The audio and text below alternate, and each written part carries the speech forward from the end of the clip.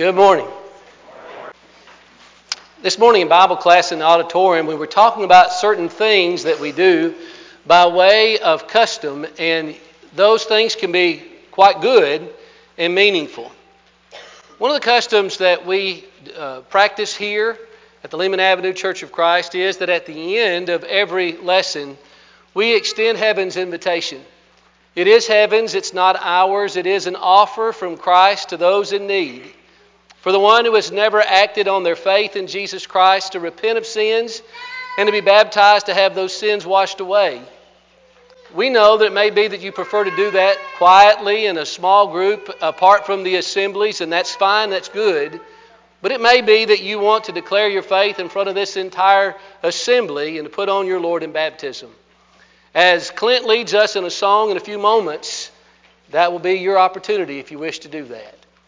It's also a time for those who are members of the body of Christ, brothers and sisters who are struggling with sin and need to confess that. 1 John 1 and verse 9, maybe that's a need that you have arrived at and you want to make known something, some way in which you're struggling and you need us to pray for you. It'll be our privilege to do that. You'll find brothers and sisters who love you and care about you so that you won't have to respond alone. They'll come to lend their support to you. Or maybe there are the struggles of this life and you need help. You need us to pray for you. It is such an honor. As we just sang, we're all part of God's family to be able to pray for one another. And so as we reach the end of this lesson later and you have that desire and that need, we want to invite you at that time to come. I wouldn't have dared looked up these statistics before we went on our recent cruise to the Holy Lands, but when I got back, I was curious about the maritime disasters that have happened in our world this year. Here's what I found. I found that 106 in a wedding party, tragically, on the Niger River in Nigeria, lost their lives in a maritime disaster. That often that there are disasters that involve migrants. For example, there were 82 who were trying to reach the coast of Greece, and they perished. Hundreds are missing and are presumed dead. And then off Cape Verde, Spain, there were some coming from Senegal, and as they strived to get to the Cape Verde, 62 of them lost their lives. I read about 33 that died in a fire on a ferry in the Philippines, and probably the one that's best known to us this year involves that party of 5 and the Titan submersible on their way to see the Titanic that perished. The International Organization for Migration tells us that hundreds upon hundreds of those potential migrants lose their lives in maritime disasters as they're trying to escape poverty and corruption and seek of a better life in search of it. And they die. When we are in 1 Timothy chapter 1, near the end of that chapter, the Apostle Paul speaks of some who are struggling with the prospect of spiritual shipwreck. Remember that the Apostle Paul said that there was a command that he entrusted to his son Timothy according to the prophecies that had been spoken before concerning him, that by them he should fight the good fight. With regard to faith and a good conscience, some have rejected and have made shipwreck of their faith, among whom was Hymenaeus and Alexander, whom he says, I have delivered to Satan, that they should learn not to blaspheme. 1 Timothy chapter 1, verse 18 through 20. As we look at that passage, we see that they were the cause of their own shipwreck. Now, if we were to say that our life here on earth is, or could be compared to navigating an ocean or a sea, I think we would say that there are times in which there are some very still waters, and we have a very easy travel over the waters of life. But there are other times when we are facing great trials and difficulties, and there are storms that come into our lives. It is then that we are tested in our faith, and our conscience may struggle. And we may find ourselves in a position to where we let go of Christ. And as the result of this, our faith is shipwrecked. You know, another analogy that the Apostle Paul likes to make is that we're in a fight. And it's really two different ways to say the same thing. We're in a fight not against, though we are, but in this chapter, and so often in 1 Timothy, he is talking about what we're in a fight for. And what we're in a fight for is for our faith. Now last week in 1 Timothy chapter 1, Hiram pointed to us as to how we could fight that good fight. And we do so through the presence and the importance of sound doctrine. And what I want you to see is that Paul is not changing the subject, he's building on it. And so as we look at 1 Timothy chapter 2 today, I want us to notice that Paul has given us ways in which we can fight for our faith, how we can keep our spiritual vessel afloat as we face the difficulties that tend against our faith. How do we hold on to our faith? According to Paul, not everybody does. According to the rest of the New Testament, most do not. What Paul is going to say in 1 Timothy chapter 2 are 4 tangible ways that you and I can hold on to our faith. We can survive. We can have an anchor in the storms on life's sea. Number 1, if you want to hold on to your faith, then you have got to have a strong prayer life. Now I know that preachers and Bible class teachers are often saying those kinds of things. How do you protect yourself spiritually? You need to read the Bible and you need to pray faithfully. But that means something very specific in this chapter. You'll notice that after talking about fighting that good fight of faith, he says first of all, or in the first place, he's going to give us some tangible ways. And he says what I want you to do is pray. But these are specific prayers. He says I want you to pray for all men. Now you'll find that he uses 4 synonyms for prayer that describe what a prayer life ought to look like. And one of the very first things he says is that they are entreaties. Entreaties are begging. It's asking, it's pleading with God to help. And so as Paul gets started, he says these prayers that I have in mind, they're begging prayers, they're pleading prayers on behalf of the object. And then he just uses that very general word, prayer. That is beseeching or asking help of deity. It's the broad general word for prayer. And then he uses the word petitions. That's a different kind of prayer. This is a prayer of intercession. This is when we go to God on behalf of someone else. He says, I want you to engage in those prayers. And then there's thanksgiving. This is a part or description of prayer in 1 Timothy chapter 2. This is the expression and the experience of gratitude that shows itself in the action of thanksgiving. Paul says, if you want to hold on to your faith, then on behalf of all men, I want you to pray these kind of prayers. But it's more specific than just all men, isn't it? He is talking about the prayers that he wants us as the people of God in the house of God, which is the church, 1 Timothy 3:15, that these are prayers that I want you to pray for your political leaders from the top to the bottom. Verse 2. How are you doing with that? Do you pray for the president? Do you pray for the Congress? Do you pray for the governor? I know their approval ratings, all of them are very terrible, but that's not really a relevant matter to God. He says, I want you to pray for these individuals, regardless of their political party. You know, what Paul is doing here in several instances is going to cut against the grain of our feelings and maybe even some of the pressures that we feel from our culture and society. He says, I want you to pray for them even if you don't agree with their policies. I want you to pray for them even if you don't like them personally. You see, he doesn't say to pass moral judgment on those political leaders. That's God's work. He wants us to pray for them. And so here's the first command. Do you want to hold on to your faith? You didn't really realize that was coming, did you? That what you do to hold on to your faith is to pray for your political leaders. But you know what's remarkable in this chapter especially is that God can give us some very difficult things to do, but then he comes along and he tells us why, or he gives us motivation.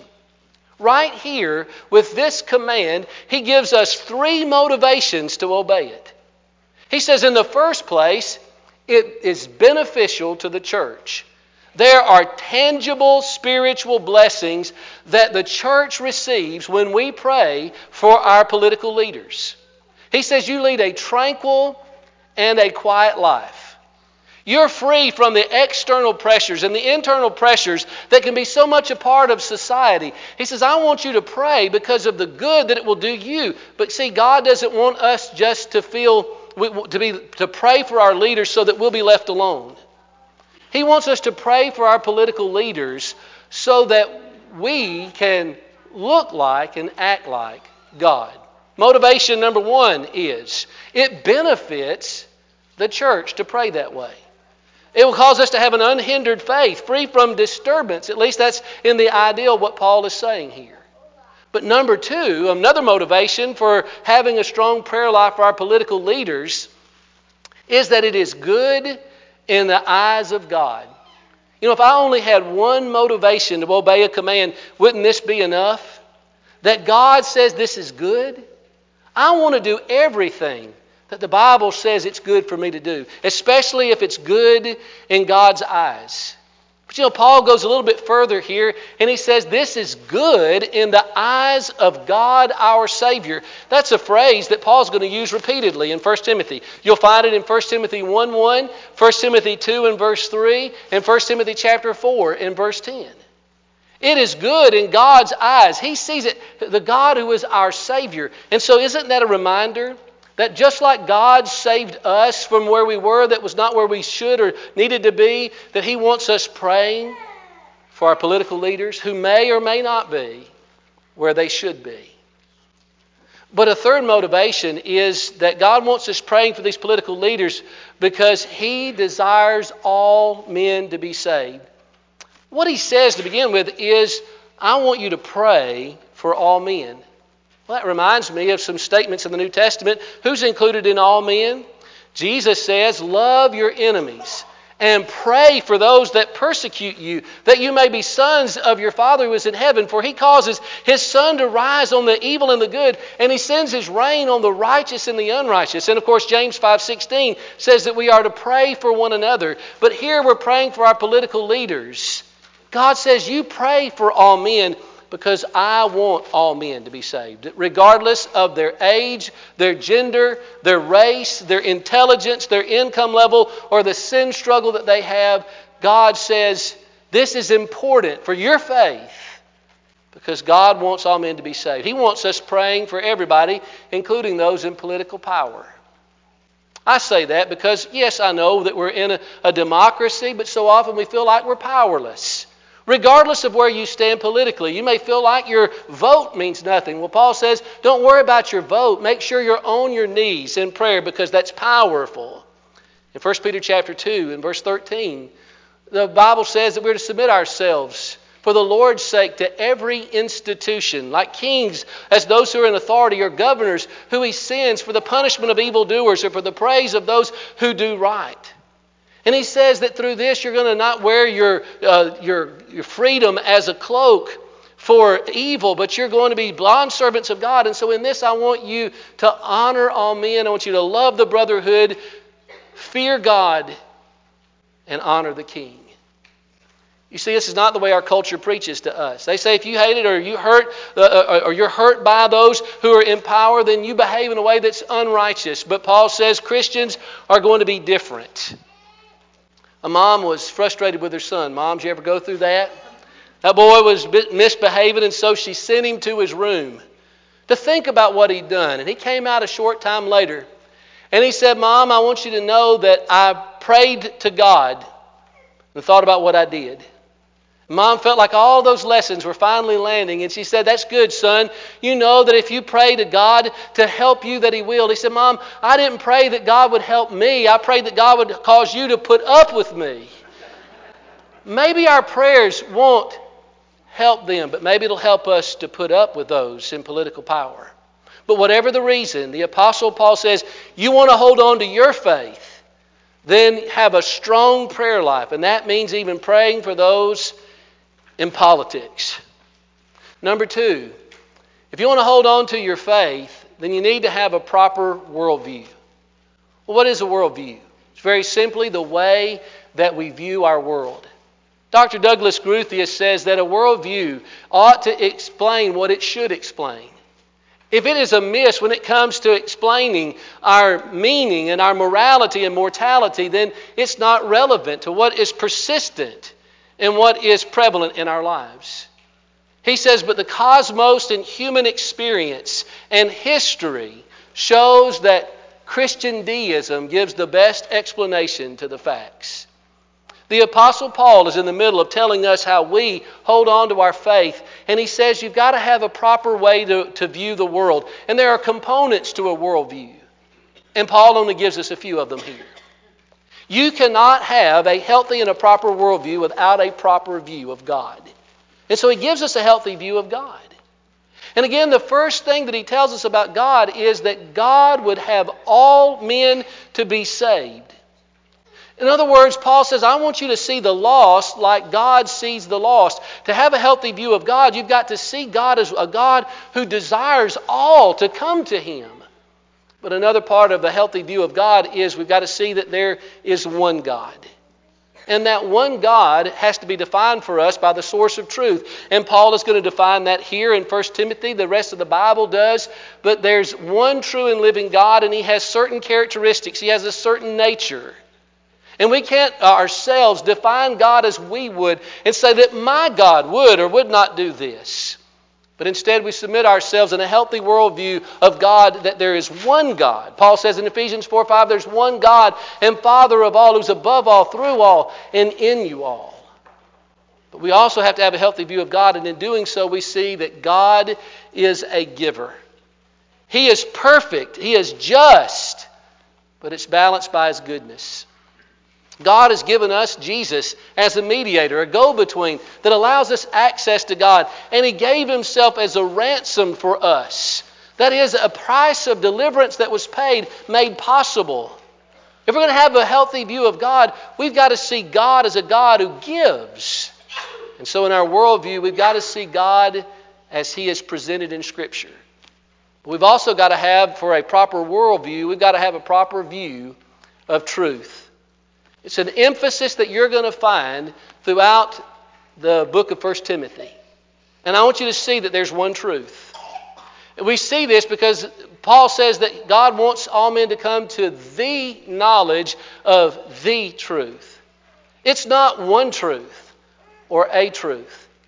And to accomplish this objective, you're going to find the Apostle Paul in a lot of different ways, lining out for us that there is objective truth. There's not your truth and my truth, and you can have yours and I can have mine. You'll notice how he talks about commands and instruction throughout the letter. Look at chapter 1 and verse 4, that one can depart from that. Chapter 1 and verse 5, that there is commands and instruction about good faith and a good conscience. Chapter 1 and verse 18, there's commands and instructions. In chapter 4 and verse 3, in chapter 5 and verse 7, in chapter 6 and verse 13, in chapter 6 and verse 17, there's all of this instruction on your character, on your behavior, on how to take care of widows, how to handle your money.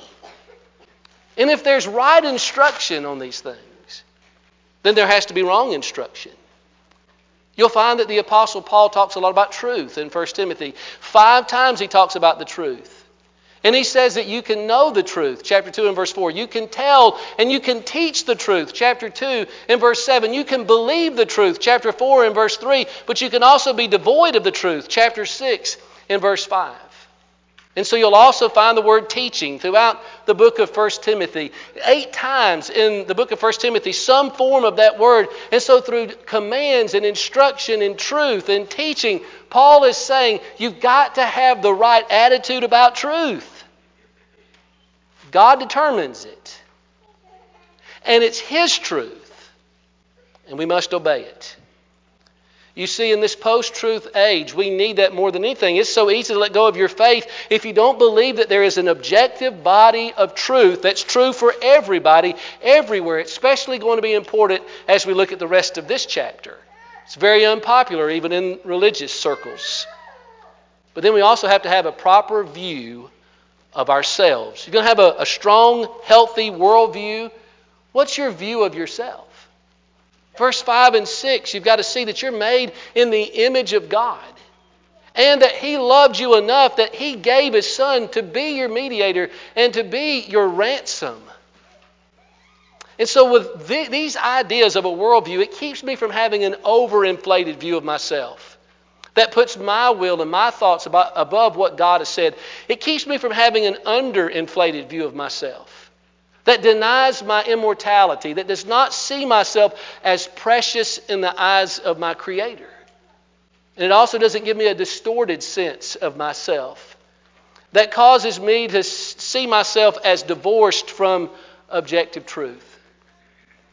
A few years ago, I saw an episode of Oprah Winfrey, and it was about children who were born in the 80s. They were test tube babies. And of course, they knew who their mothers were, but they didn't know who their fathers were. And so they came on the show and they talked about how their life was void of completion because they didn't know where they came from. One boy, as he wiped tears from his eyes, said all that he knew about his dad was that he came from test tube number 46. You know, I think that there are a lot of people in our world that have no idea about their identity, about their meaning, about their destiny. They have no idea who they are, where they came from, and ultimately where they are going. But what helps us hold on to faith is that we have a proper worldview. We see God as He is. We see truth as it is. And we see ourselves as we are. And that helps us to hang on in the storms of life. But then third, if we're going to hold on to our faith, we have got to practice righteous male leadership. When I say gender roles, and I mentioned 1 Timothy chapter 2, you probably think about women's role in the church. And we're going to get there before we close this lesson, but I want you to see that fully half of this chapter is devoted to the role that men are to play in the body of Christ. When we think about what God has established and designed, Jesus literally gave His life in order to purchase the church. Acts chapter 20 and verse 28. And so the Apostle Paul is concerned in this letter about how we're to conduct ourselves in that church, in the household of God, which is the church of the living God. And he starts with the men. He talks about our responsibility of prayer and preaching in verse 1 through 7. And then our responsibility in public leadership in the church. God has the church lined out in function. He has roles for each of us to play, and there is a distinct role that men are to play in the body of Christ. And so to this end, he's going to talk about opportunities to lead, because that's the mantle of responsibility He's placed on men in the household of God, that we are to publicly lead. And so what are you going to find in chapter 3? He's going to talk about those who would shepherd, who would lead the church as its earthly leaders in submission to the great shepherd. 1 Timothy 3, 1 through 8, that those men are to serve in that capacity. And in 1 Peter 5, 1 through 4, if they serve well, they're going to be rewarded by the chief shepherd himself. In 1 Timothy 3, verse 8 through 12, he gives qualifications for those men who are identified as deacons. And through serving well, they're going to have a good conscience and a good standing in the sight of Jesus Christ. And so those men who are designated to serve in a special way, those tasks, those areas of service. In chapter 4, he's going to talk about preachers. God has men in a position to where they're to preach the gospel. And so Paul will say in chapter 4 and verse 16, take heed unto yourself and unto the doctrine, continue in them, for in so doing you will save both yourself and those that hear you. And then in 1 Timothy 2 and verse 8, he uses one act of worship as a synecdoche, a part that stands for the whole, to tell us how God wants men to approach the public leadership of worship. Sometimes we think God doesn't give much attention to the men. He spends all His time on the women. But I want you to see what he says in chapter 2 and verse 8. He says, I want the men to lift up holy hands without wrath and doubting. He uses the act of worship of prayer, but don't miss the emphasis. The emphasis is on the hands, that is the life of the men who lead. Here is a biblical fact. A man should not lead us in worship who is not living a holy life. Men with holy hands are who God designates. That's who should be leading us. Without wrath and without dissension. God's concerned with how the man is living from Monday through Saturday. Is he discrediting the bride of Christ? He's not to lead in worship. But God is focusing on the importance that men are to serve in leading the church. Far too often, if we're not careful, men, what we want to do is we want to fade into the background and kind of hide back there and not take a public role. But God says to hold on to your faith. The church has got to be filled with men who will stand up and will lead, because of the powerful impact it has on the kingdom. Have you ever been a part of a congregation or been somewhere where the church is pretty well dwindled down to just the ladies of the congregation? It's harder for it to have the powerful impact that it would have when that church is doing what God says. And so God's given men these powerful examples of leadership. From Moses to Joshua to David to Elijah to Nehemiah to Jesus to Paul. And he says, everybody's got a role to play. And men, you've got to practice righteous male leadership. Step up and lead spiritually. And then number 4, if we're going to hold on to our faith, we have got to respect God's pattern for women's role in the church. As Paul ends this part of his discussion in the letter, in verse 9 through 15, you'll notice that there are 3 commands that God gives to the godly woman. Command number 1 is that she is to dress modestly, verse 9. Now his concern in the context seems to be with women who were overdressing. But the principle was that in their dress, they were calling attention to their outer person instead of that hidden person of the heart. And so in any way in which the emphasis is put on the outward person instead of the inner person, it's a difficulty for one to obey this command. When one dresses modestly, they're eclipsing the world and its sinful influences. But when a woman dresses immodestly, she's hiding the powerful light of Christ. And so Paul says, command number 1, dress modestly. Command number 2, do good and godly works. You see, this modesty is an attitude of heart. And it's a bridge, verse 10 is, between the command in verse 9 and the command in verse 11. How does God's woman shine in the kingdom of God? She quietly goes about doing good works. And then the third command is that she is to learn in silence in all subjection, verse 11. You know, the Apostle Paul has no other considerations except that this is because of its tie to creation. Whether in or out of the assembly context, Adam was first formed and then Eve. Eve was deceived in the transgression. And so God has a role and a function for man and woman. You know what we often do with this passage is we try to armchair quarterback a little bit and we say, I wonder why God has delineated the roles like that.